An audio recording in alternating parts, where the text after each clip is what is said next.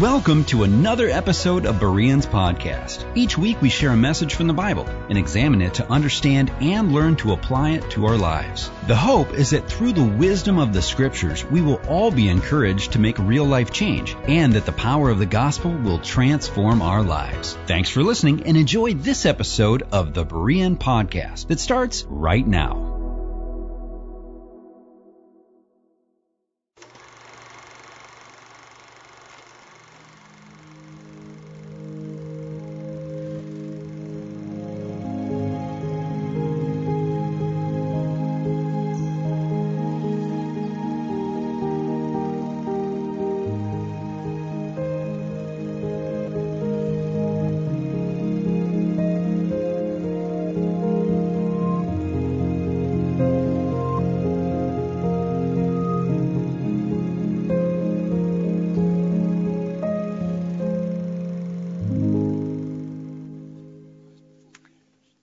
Good morning, Berean Church, and good morning to our worshiping community online. My name is Jeff Utek. It's good to be with you here today. Great is the Lord and greatly to be praised.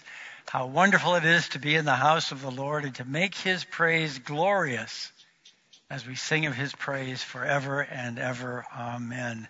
Hey, I'm the director of the classic worship services on the other side of the Commons.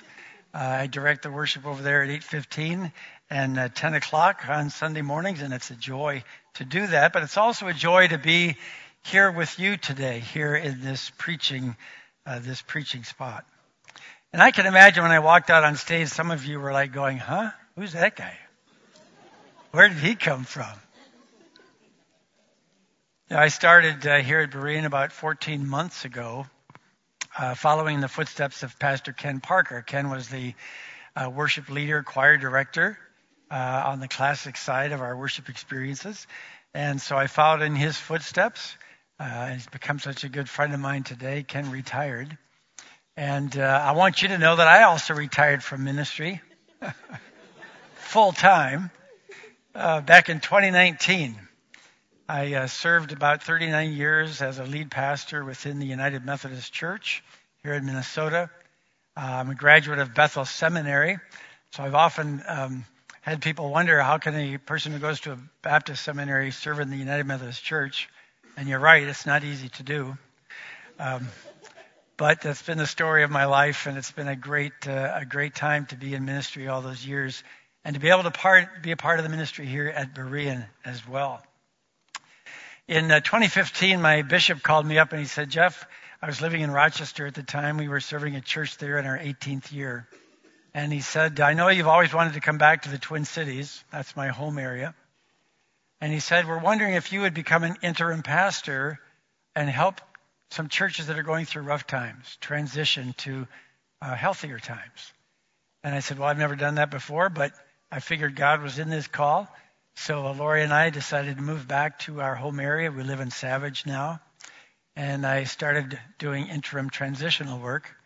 And my wife started attending here at Berean, where our son Ben and his wife and family attend.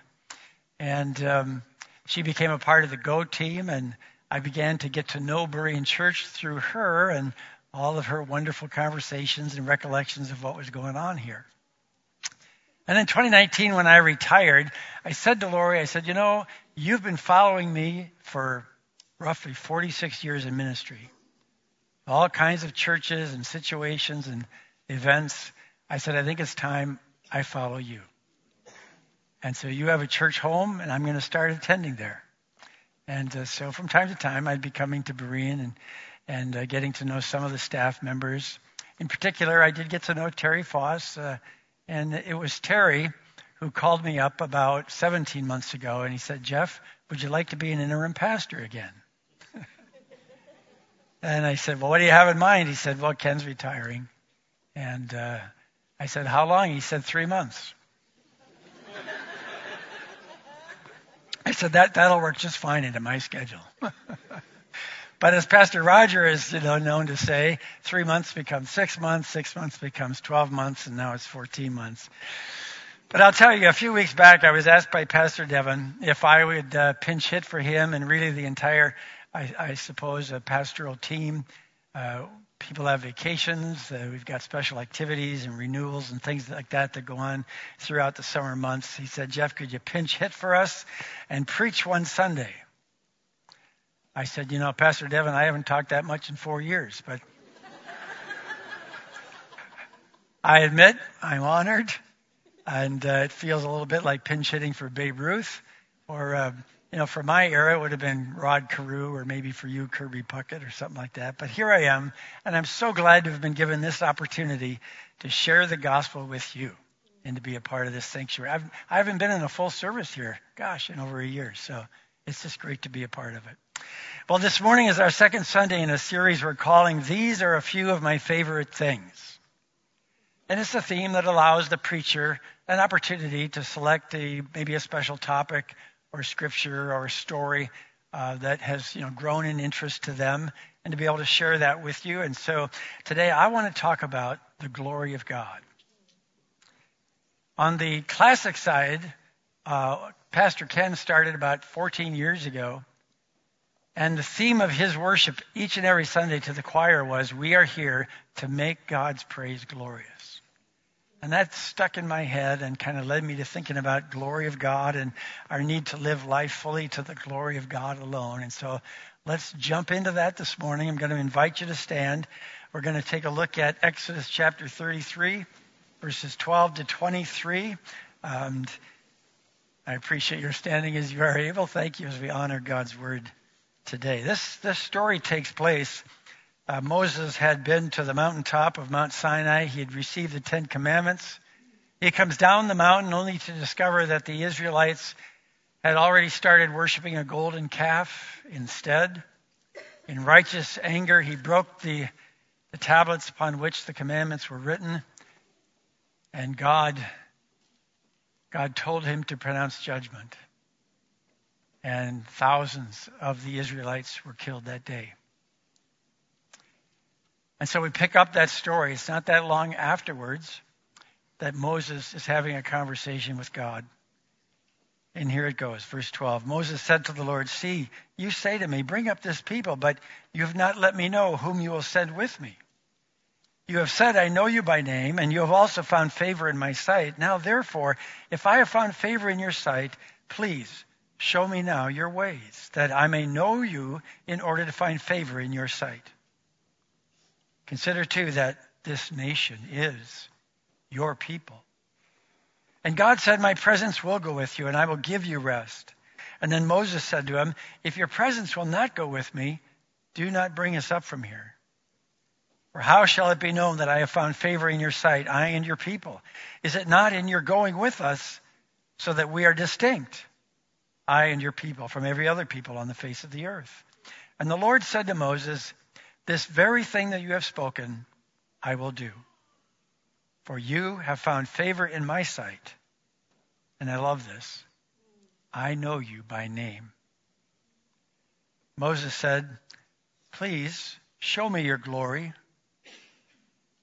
And God said, I will make all my goodness pass before you, and will proclaim before you my name, the Lord. And I will be gracious to whom I will be gracious, and I will show mercy on whom I will show mercy. But he said, you cannot see my face. For man shall not see me and live.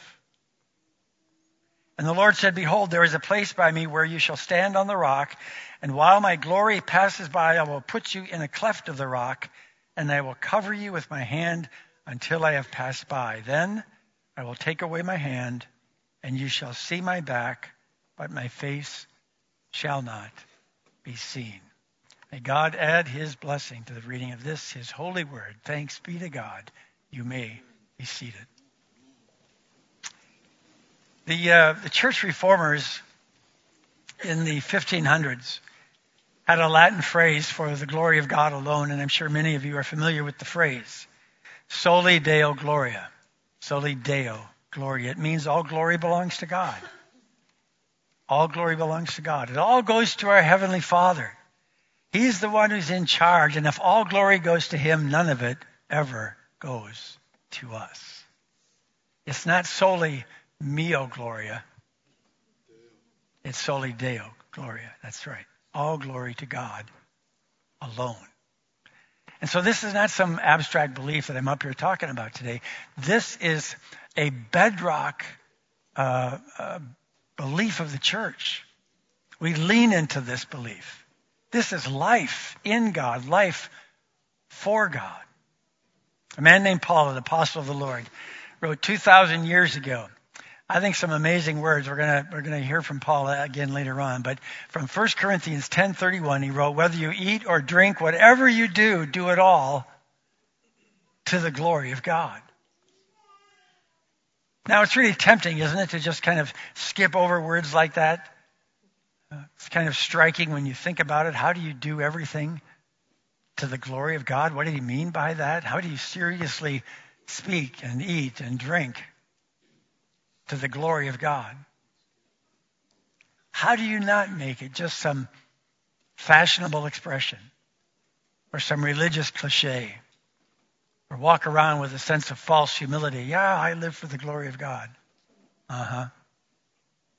What does it mean that all glory belongs to God? To the writers of the Scripture, the great truth about God is that God is glorious. There is none like him. And they reveled in this. They said it gets proclaimed, it gets declared everywhere. It's so obvious. The psalmist wrote in Psalm 19:1, "The heavens declare the glory of God."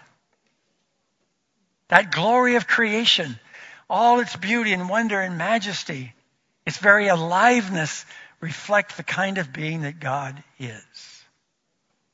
Glory is that particular excellence of a thing that makes it praiseworthy. All of our music before I came out here was about praise, giving what God is due because he has a particular excellence about him that is praiseworthy. That's glory. You know, you see glory sometimes, right? When you look at a flower and you say, wow, that's beautiful. Or you look at a waterfall or the ocean or a sunset or a mountaintop.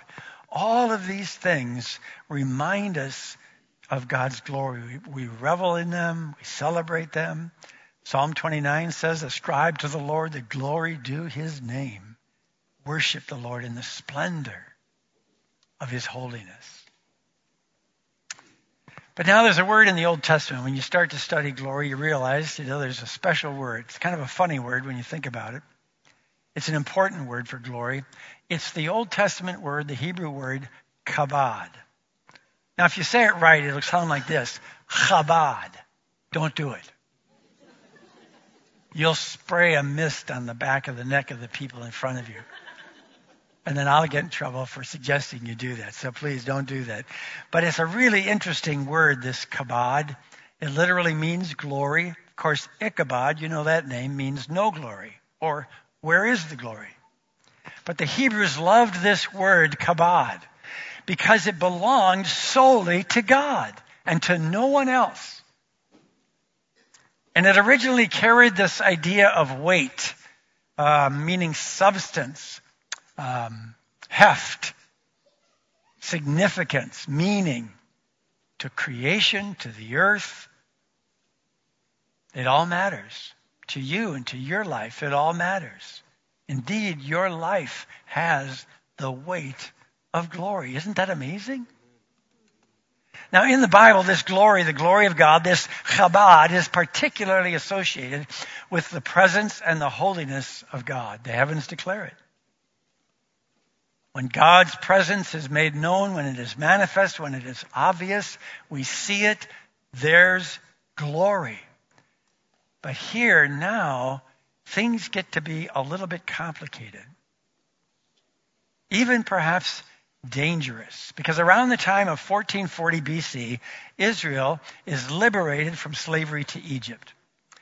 And they go off into the wilderness. They're going to make their way to what's called the Promised Land, this land overflowing, God said, in milk and honey. And he's going to establish that land for them. But it's going to be a long journey. And they first come to a mountain, Mount Sinai. And God is gloriously present there. And he gives to the Israelites some ethical instructions, some moral teaching that we call the Ten Commandments. But there were lots of teachings that Moses heard, lots of laws that he was to encourage the people to obey. Not only that, but God gave him the definition of a whole new relationship. He wanted to enter into a relationship called a covenant with them. Now, people all over the world had relationships that were covenantal in form, but no one and no nation ever made a covenant with a God before. And so there's God, present on the mountain. And to the Israelites, the glory of the Lord looked like a consuming, devouring fire on top of that mountain. And they realized they're just in territory too deep to try and explain. And so God communicates to them in a manner in which they can somehow see this really is God.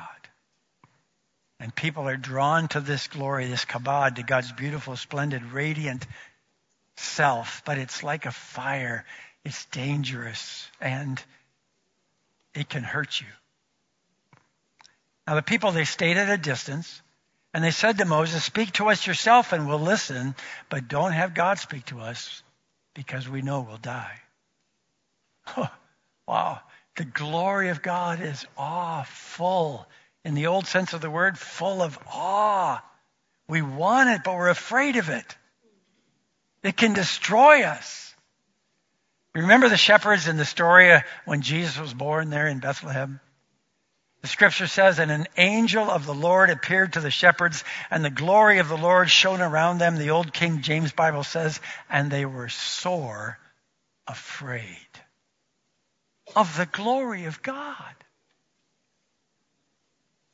Another one of my favorite verses in the Bible is written by the Apostle Paul again. This time he's writing to the church at Rome, chapter 3, verse 23. He says this, "For all have sinned and have fallen short of the glory of God." You know why? Because sin makes us want to accumulate glory for ourselves. I don't know if you've ever felt that way about your life, but it's the story of the Bible. If you think back to the story of the Tower of Babel in Genesis chapter 11, some of you know this story. The people made this kind of a comment. Let me give you my UTech translation. "We will use our intelligence. We will use our technology. We will use our human strength, our ingenuity, all our power to build us a tall tower reaching to the heavens, not to ascribe to God the glory due his name, but come, let us make a name for ourselves." See, that's the human condition. We're in the name-making business. We're in the glory accumulating business. We'll do whatever we have to do to bring glory to ourselves, and in the long run, we all learn it doesn't last and it doesn't work. So imagine for a moment, a newly minted officer of the army has just taken command of a military base. And he's in his office, and a private knocks on the door of his office. And the officer wants to look important to the private. And he wants to have that private see in him some sense of glory and honor and respect that is due a new officer. And so he picks up the receiver and he pretends like he is having a phone conversation with somebody who is very important. And he says, "Yes, sir, General Brown. I'll get right at it. You can count on me, sir." And then the officer, he hangs up the phone and he looks over at the private and he says, "Private, what is it that you want?" And the private looks a little bit confused. "Well, I'm here to hook up your phone,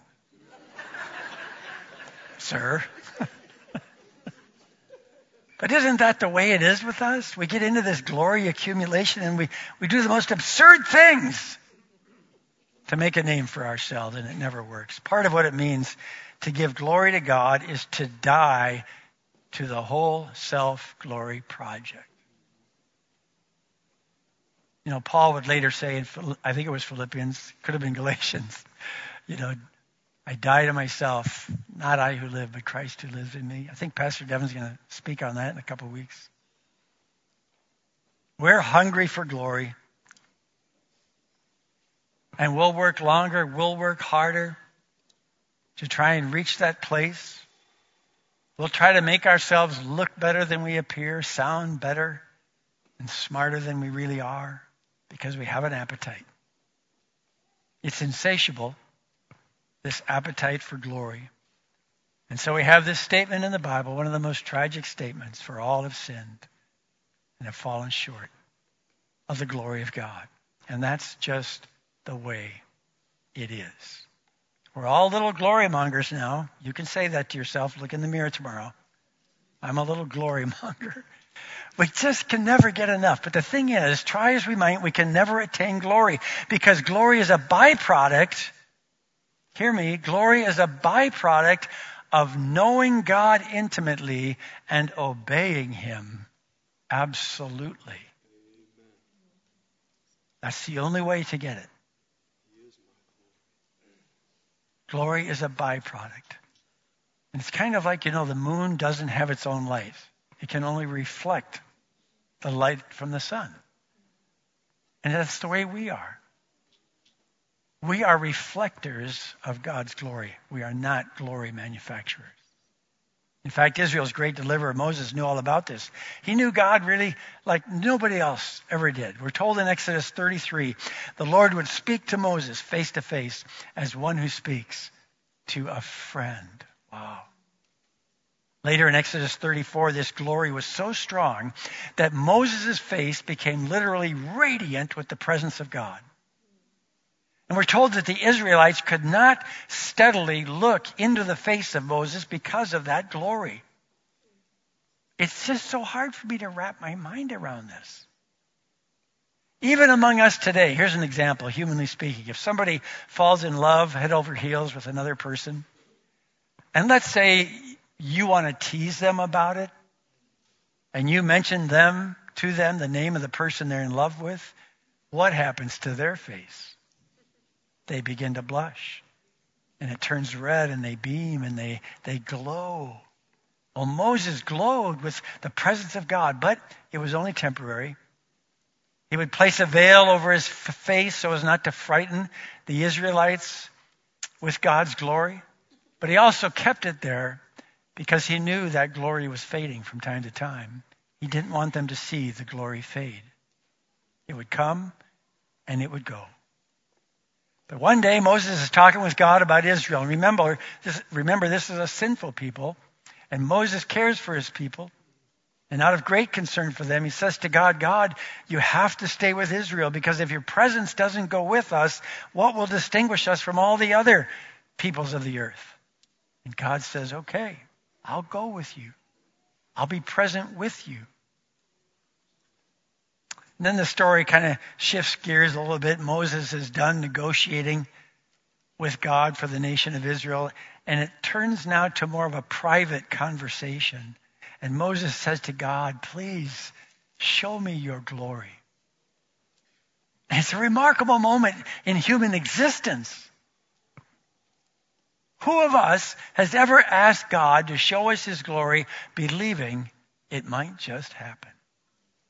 Show me your glory. How would God respond? Or if you were God, how would you have responded to Moses? Thunder and lightning? Hollywood special effects? Huge galaxies? I don't know.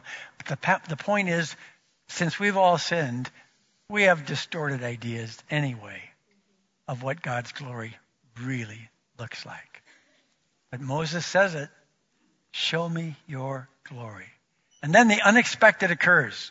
Who would have thought God accommodates Moses' request? The Lord said, I will make all my goodness pass before you. In other words, the most glorious thing about God is not his power, his majesty, his might. The most glorious thing about God is how good God is. Show me your glory.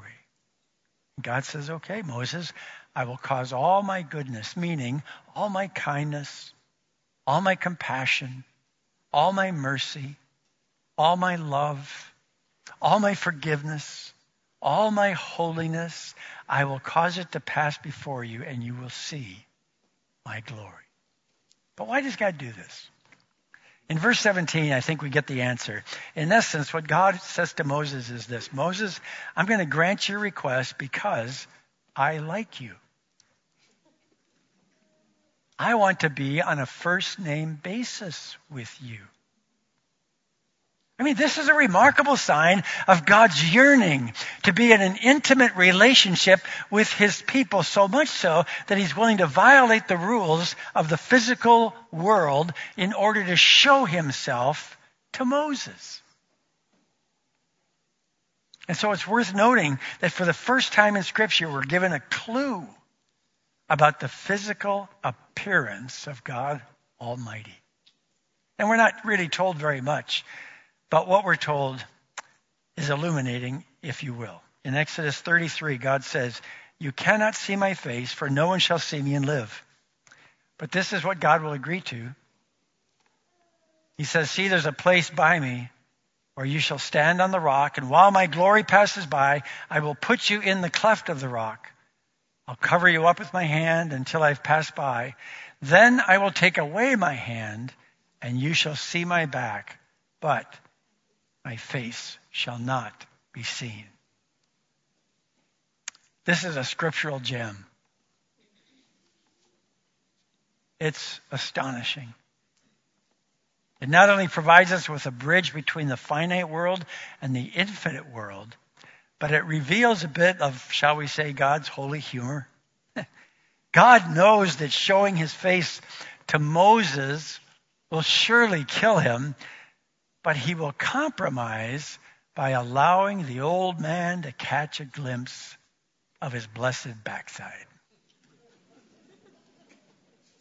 And so God places Moses in the crack in the rocks. He covers his eyes, and then he moves quickly through the valley, giving Moses a fleeting glimpse of his back.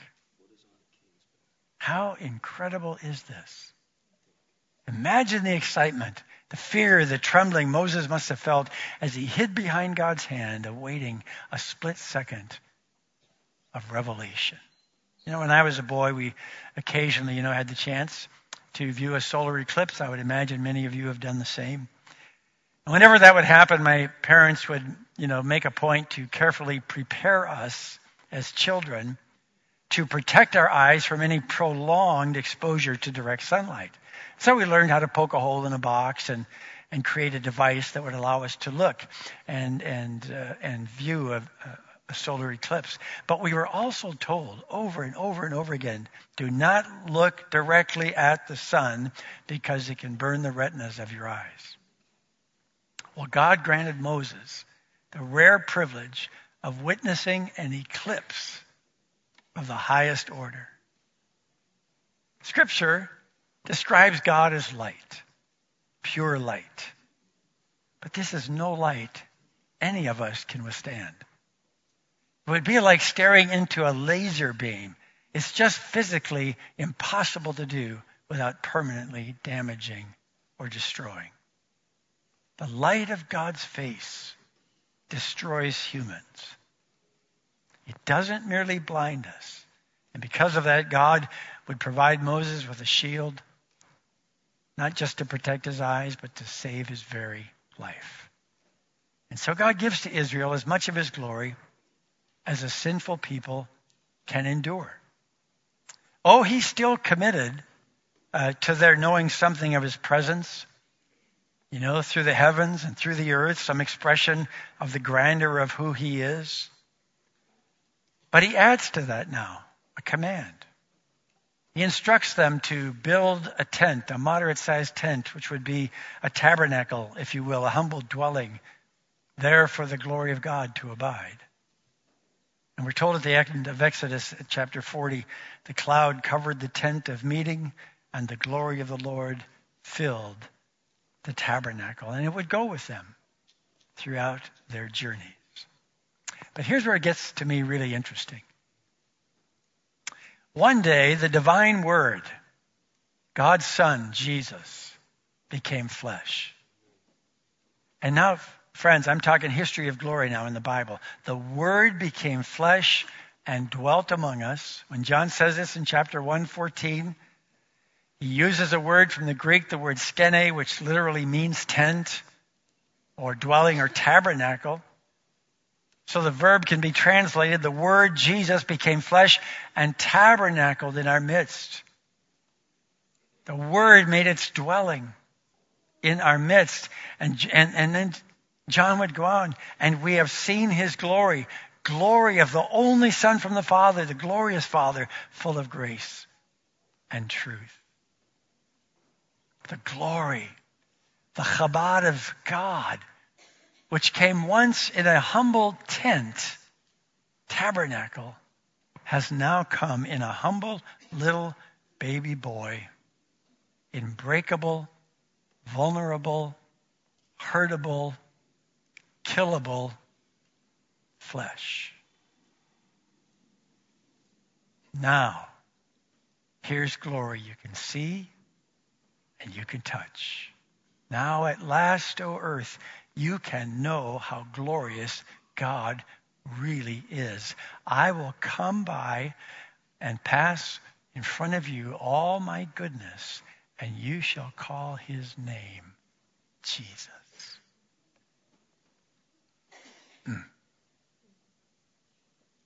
At the Last Supper, on the final night of Jesus' life, he prays in John 17, Father, the hour has come. Glorify your Son, that the Son may glorify you. And then, what does he do? He goes to the cross.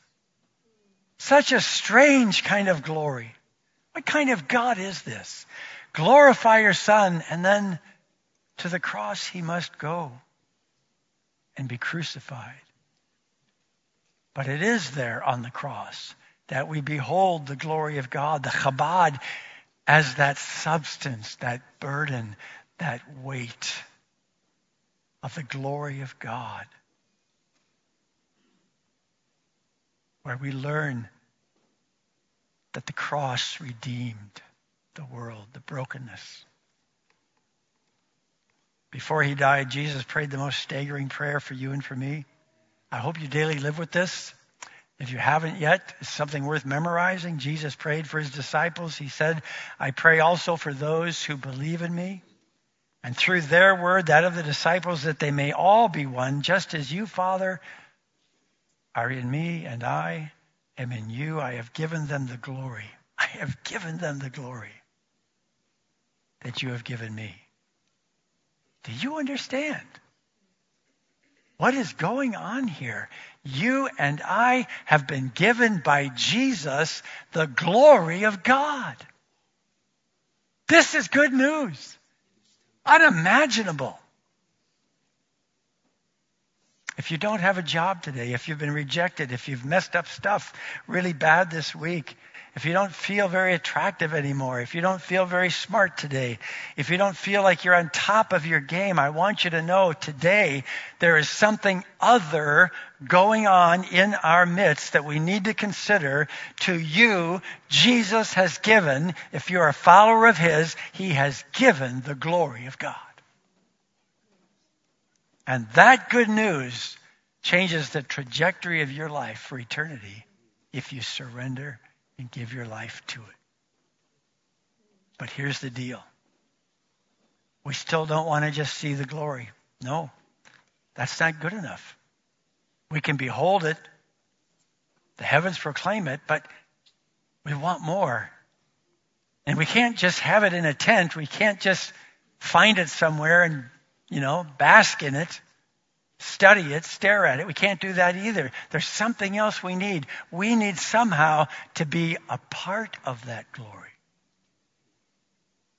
C.S. Lewis, writing in an essay, The Weight of Glory, he said, to be united with the beauty that we see, to pass into it, the heavens declare the glory, to receive it into ourselves, to bathe in it, to become a part of it. How do you get there? At present, we are on the outside of the world. We're on the other side of the door where all have sinned and fall short of the glory of God. That's where we are. Yes, we observe. Yes, we discern the freshness, the purity of what the heavens declare. But the glory of the heavens, the glory of the earth, these do not save you. They do not make you new creations in Christ. You cannot mingle with them and have new life. But it will not always be like this. Someday, God willing, we will get in. And here it is. When human souls have become holy and righteous and perfected in Christ, then human souls will put on nature's glory, or rather, the greater glory of which nature is the first sketch. And when that day comes, oh, I love this. When that day comes, Jesus says in Matthew 13:14, the righteous will shine like the sun in the kingdom of the Father. That's you. Amen, in glory. You will glow. And then says Paul in 2 Corinthians 3:18, in words so rich, you can live off these, okay? And we all with unveiled face, beholding the glory of God. That's what we're doing right now. We behold, we reflect the glory of God, and we are being transformed into the same image, that same likeness from one degree of glory to another, glory which comes from the Lord who is the Spirit. Oh, this goes so deep. And the thing is, you and I don't have to wait. For this glorious hour, this very hour can be heaven. This can be as rich as God is, for we can learn to do every moment of life to God's glory. Because the glory, the Chabad of God, it's right here, it's right now in the Holy Spirit. So brothers and sisters in Christ, this is what makes a life glorious. It's not a glamorous list of achievements or important things to do. This life, your shot at glory, whatever you do. Whatever you do. Could be in your office. That could be a place of expressing God's glory. Could be in your car. I suppose cars are not normal for this, but maybe that's a place you live in. You travel it a lot. Make it a place of God's glory. When you sit down at a desk to pay your bills, or you're out in the neighborhood where God loves the people nearby, when you have a cup of coffee with a friend, when you're reading a book, when you go to sleep, as some of you have done this morning, when you wake up, it's going to be glorious. These words are so amazing.